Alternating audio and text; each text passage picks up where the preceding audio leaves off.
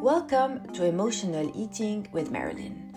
My name is Marilyn Rafi and I am a pharmacist and have a PhD in genetics. I also have a subspecialty in the complications of diabetes and have been working in the pharmaceutical industry for almost a decade now. In season 2 of the podcast, we still aim to overcome our emotional eating behavior, but this time it is through our actions. In season 1, we were more focusing on the thinking and understanding of our behavior. And of course, as in season 1, I still see clients on a one-to-one basis. All information will be linked in the show notes. Who would have said that in 2023 the best way to treat diseases is to inject poo of healthy people in yourself? Hello everyone, so today let's talk about a healthy gut health, no pun intended. Let's talk about what is gut health, the benefits of it, what is the gut and what is the microbiome, how to improve it and how to worsen it. So let's talk about all of this. And I want to start off with the important question, is gut health a social media fad? Is it a trend that's going to go away? Well, the answer is no. It is something that's going to stay with us. Of course, that's what I think. A lot of science and in big conferences where all the scientists meet and all the studies and everything, they're really talking about gut health. So it's not just social media, but it's really much more deeper. And I feel it's going to change the course of healthcare. What are the benefits of a good gut health? Well, there's a lot. To start off with weight management and diabetes and all the diseases linked to weight. So definitely a good gut health will improve your weight. It has been shown to improve mood, to improve response to exercise, response to medication and chemotherapy.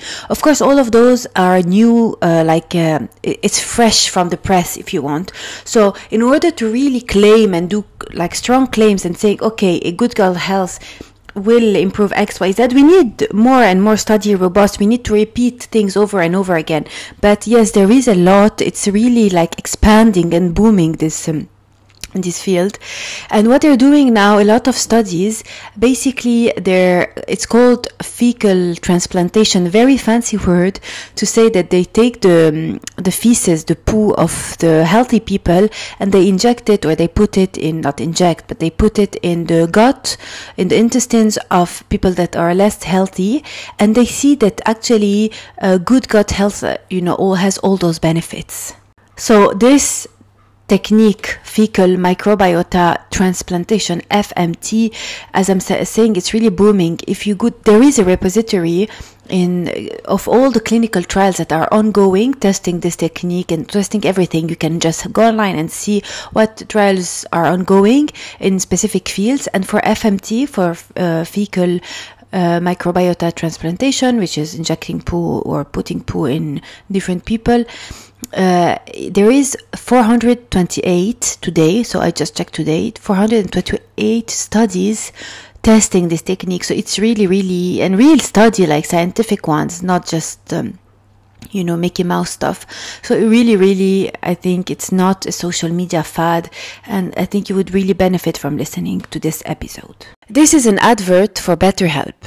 So if you're listening to this podcast and thinking there are things I need to unlock in order to overcome emotional eating, then BetterHelp is for you. BetterHelp, that's BetterHelp, HELP, is an online platform that connects you to a suited therapist. You answer a few questions about yourself and the angle you want to focus on, and they will match you with a therapist. You can switch if you want to, completely free of charge if your first match is not a good fit. And I personally know that starting therapy can be overwhelming.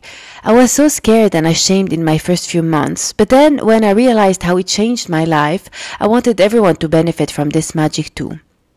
So with BetterHelp, there is less friction to start therapy. I will put the link in the show notes with all the details. Basically, it's betterhelp.com/EEM.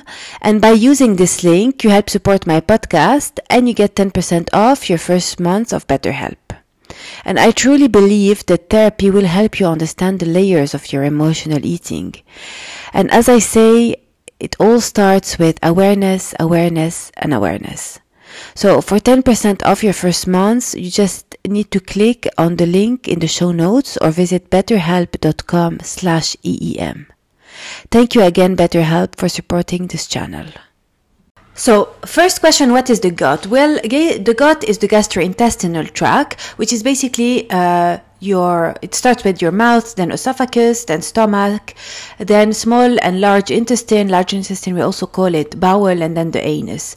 And small and large intestine are the most important one for the gut microbiome.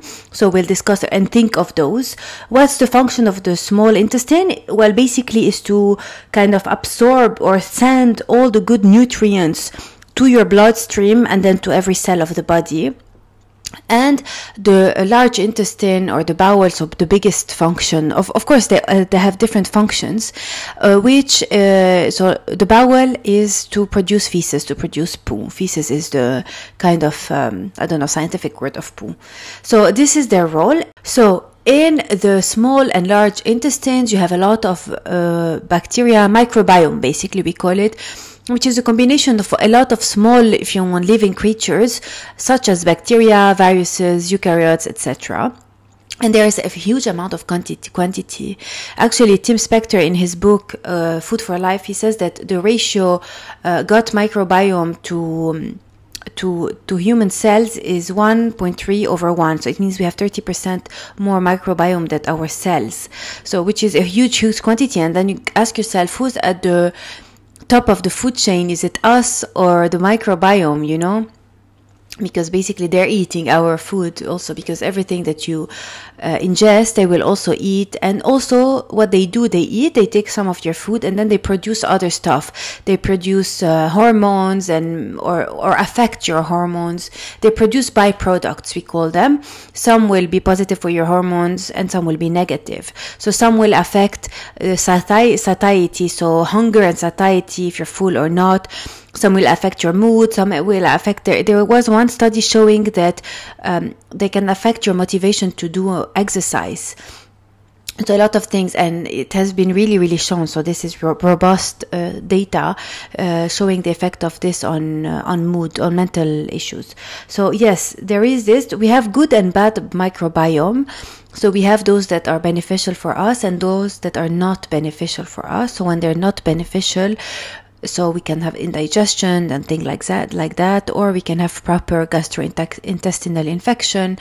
And when you have nausea and vomiting and diarrhea and everything, is because we have been invaded, or our small and large intestine have been invaded by bad bacteria or by viruses, and then the body's trying to get rid of it. So that's why we say in science, because as you know, I'm a pharmacist, and this is what we've studied. If you have nausea and vomiting for the first few days, and let's say it's not really intense, or it's not you don't have high fever and you're not dehydrated, you just let your body flush out as much as possible. The body will take care of it. And then of course, if you have very high fever, and then if you're really dehydrated and everything, we start to do different things. So this is the microbiome. And with regards to emotional eating and weight management, so for weight management, there's a lot of studies that have shown, and they're small studies, so it's not like something that we can say for sure 100% for everyone it's going to work. But if you take the the microbiome of healthy or thinner people, or people that don't have diabetes, and you transplant it in obese or people with diabetes, in some studies, of course not all of them, people saw an improvement of the condition, diabetes, etc. Same, I'm thinking, again, this has not been shown because emotional eating is quite a new discipline. But I'm thinking if the gut microbiome affects your satiety and your hunger and your mood, then having good gut health will help you have a better relationship with food, and will help you not have those cravings, and will improve your emotional eating in general.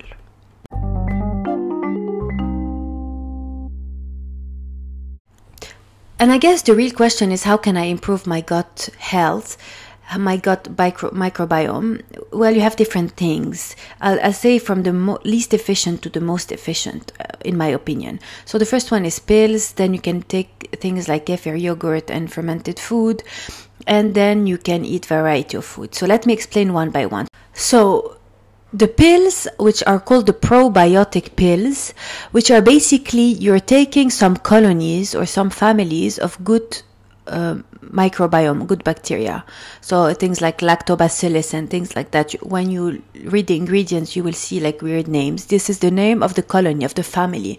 So imagine it's like because in your gut health, you have millions of families of colonies, we call them, of gut microbiome. So everyone will have a function, different function, and you need a lot of them. In the pills, you will have maybe 10, 20, maximum 30 families, if you want, or colonies. So in a way, they're not very detrimental because they don't have a lot of side effects. And you can buy them over the counter. But the probability that in those in this probiotic, you will get the exact colony that you need is very low.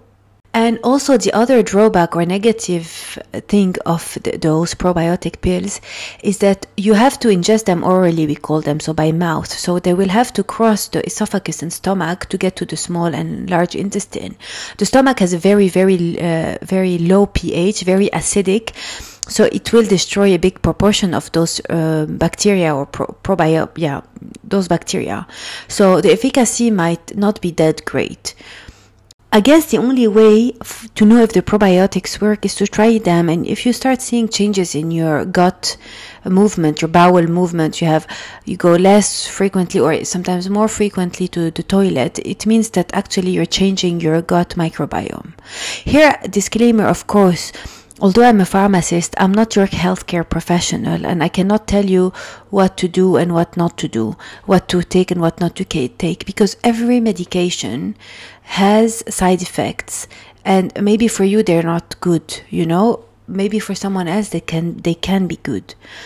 Usually in pharmacy and medicine, the way we choose whether a patient will require the medication, yes or no, is we weigh risk versus benefit. The risk of taking the medication versus the benefit of taking it. And of course, sometimes it's a decision with the patient. Sometimes the patient is not involved in the decision. But with all those data, we decide, okay, for you, what's the benefit versus what's the risk. So this is for the pills. Then the other thing you could do is eat all those yogurts, kefir yogurts, and yogurt that are sometimes strengthened with specific colonies of bacteria. So they add those probiotics inside. Yogurt naturally contains them, but also will have them. So this also will help. And there's also the fermented food. So things like sauerkraut, pickles, kimchi, and all of those things. Again, you have to be very, very careful because a lot of them contain sugar and things like that. And sugar is really, really bad for the gut health. So if you take, those drinks, kombucha and everything full of sugar, it's not going to help. It's just marketing. Tim Spector also, I think he says that you need to be careful on, by the way, if you don't know who Tim Spector is, he's like the king of gut health. He has the app called Zoe. Basically, okay, I'll tell you later what the Zoe app is. Just let me finish what he says about the pickled food and fermented food. I think he says if it's fermented with vinegar or something like that, you just need to be careful because it kills some, the bacteria and the good germs, if you want. So Tim Spector, he is a doctor and a scientist, and he created this app called Zoe. And of course, this is not sponsored. I don't think he knows. Of course, he doesn't know who I am, and he doesn't care. But I just want to explain because his story is a bit interesting. And the idea is that this app, you just put data and everything, and then they just can collect the data and get conclusion in big population. And what happened is that during COVID, a lot of people started to input some data, and it kind of blew. It became so huge, and they discovered a lot of things. I think they were the ones that discovered that when you lose smell and taste, it's actually a symptom of COVID, just because all of the patients were starting to input things on the data, on the app. And then, but his specialty is gut health, so he talks a lot about this. But I guess the optimal and the gold standard, if you want to improve your gut health, is to eat a variety of food, fruits, vegetables, some spices, natural spices, of course, even beans of coffee, or, raw cacao, cacao, as they say. It always made me laugh, cacao, because I say cacao, because in French we say cacao. And in some countries they say cocoa. Anyway, I digress. So you take a variety of food, as I mentioned, and also nuts are very good.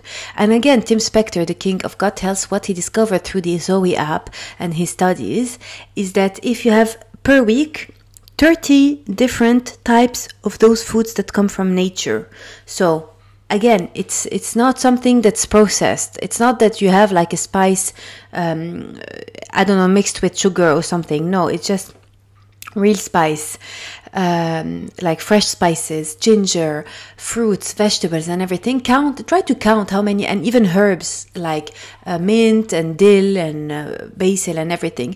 Try to count how much you have in a week. It's hard to get to 30, honestly.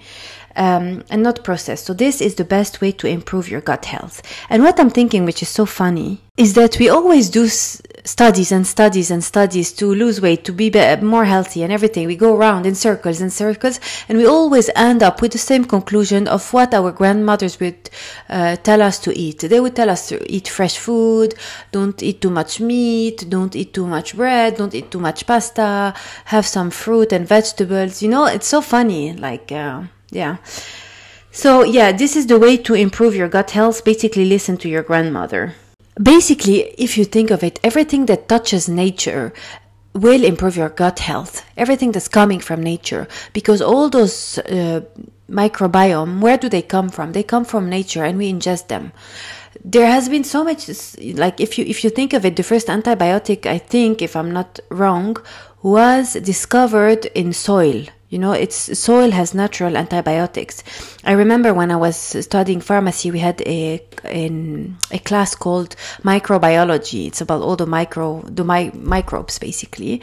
I used to love it. So we had to do an exercise. Everyone had to bring a bit of soil from a garden or somewhere, and we put them in a petri dish with some bacteria. And there were some of them where the bacteria did not grow because the soil contained natural antibiotics. So it was very interesting. So everything that touches nature, just think it's good for you. Now, if we reverse it and think of how can we worsen our gut microbiome, basically, of course, there's this talk about antibiotics, they kill the bacteria and they fuck up your gut. But if you think, again, risk versus benefit, if you have something really big, like an infection, the risk of not taking the antibiotic will be very high. And here sometimes we have to think, okay, I want to be as natural as possible, but I have to weigh the risk versus the benefits. But we cannot deny that the antibiotics will affect your gut microbiome, because their role is to kill all types of microbes in your body, the good or the bad.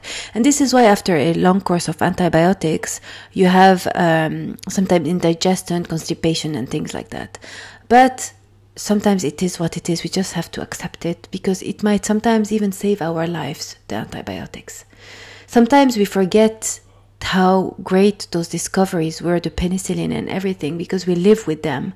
And we often say this in science and in healthcare, that when the medications and when the treatment are so powerful that people don't see the disease anymore, sometimes they forget how the disease is deadly. So anyway, I digress, because I just don't want basically I'm saying this because I don't want people to be anti-antibiotics. So yeah. The other way to worsen your gut health is basically having a low variety of food, eating always the same food.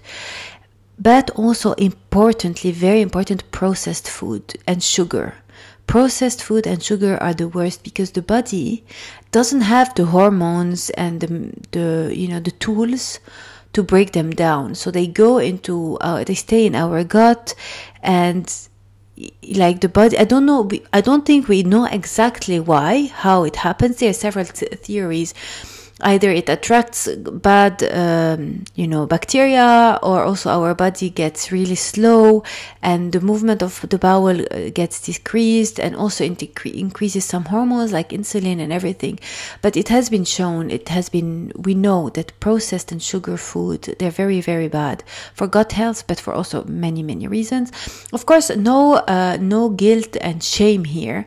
We all live in a world, in a society where we will cave into temptation, and that's fine, because if you never eat the foods that you like, that are good, that are almost designed to be addictive, if you never eat them, then you're gonna binge. So just, I guess for me, is to give you the awareness, the knowledge, and then you will make a decision with the knowledge, and you can decide. Because I think the worst thing is, sometimes you buy products that have a lot of claims, in marketing claims, like it's healthy and full of vitamin D and everything, and you think they're so healthy, and for you kind of restrict on other foods that you like, but actually they're not.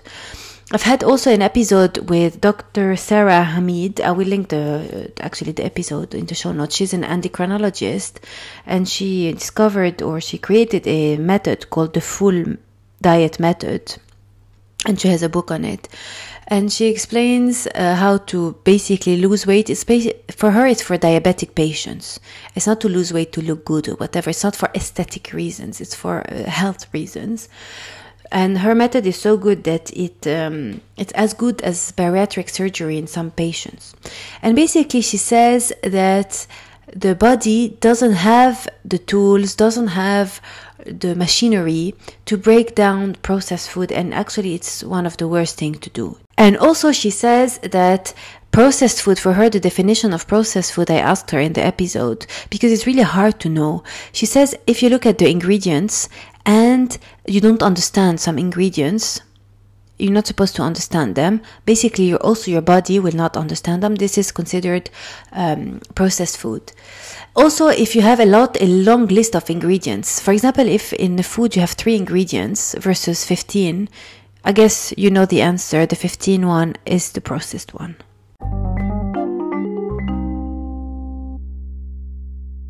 So this is the information around gut health. What I want to say is that if you're still at the beginning of your emotional eating recovery journey, this might be for you to do a bit later on. Because if you have a very, very unhealthy relationship with food, even focusing on gut health will have limited results.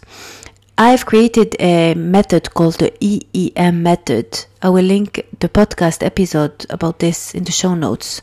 And also you can find it on my website, which is basically, to start, you have to make the decision to work on your emotional eating and heal yourself. Heal yourself about your childhood trauma, heal your relationship with food. And then at the end, which is the cherry on the top, is to work on improving your eating, behavior. Of course, sometimes you have to change and you have to start with your eating behavior and everything. But it has been shown that people, for example, that have the eating disorders, you have to, like for example, diabetics with eating disorders, if you start treating the diabetes and the giving them diets, it's not going to work, because their eating disorder will take over. Emotional eating is not an eating disorder, but it's in a range. It's before getting to an eating disorder. It's not a precursor. It doesn't mean if you have emotional eating that you will have an eating disorder. Not at all. But what I mean is that it's not an eating disorder. So that was it for today. I hope you enjoyed it. I hope you learned something interesting. I would love it if you could follow me on Instagram at Emotional Eating with Marilyn, on TikTok at Marilyn Rafi. Otherwise, I'll see you next week on Friday, 5 a.m. UK time, 6 a.m. Central European time, midnight Eastern time, and on Thursday, 9 p.m. Pacific time.